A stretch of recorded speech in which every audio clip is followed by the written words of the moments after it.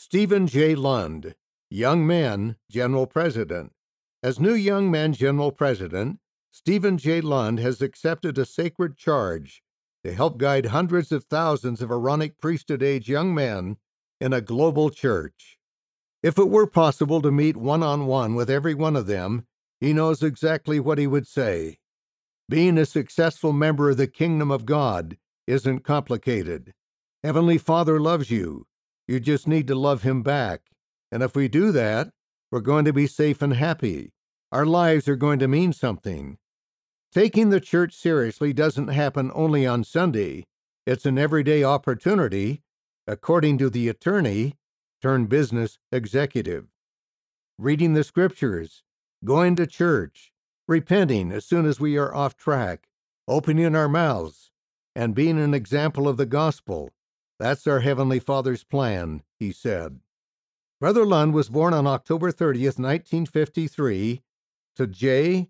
and Toy Ellen Lund, and grew up in both Northern California, Santa Rosa, and Southern California, Long Beach, USA.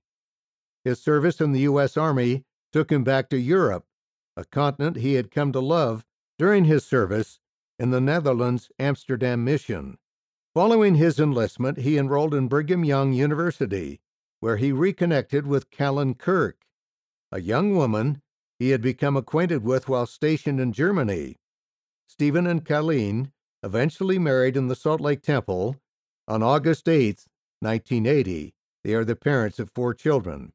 After earning a law degree at BYU, Brother Lund worked as a lawyer before eventually becoming president and CEO of Nu Skin Enterprises.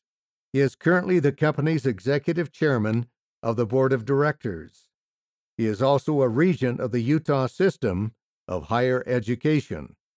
Brother Lund has served as president of the Georgia Atlanta Mission and as coordinator of the Provo City Center Temple Dedication Committee.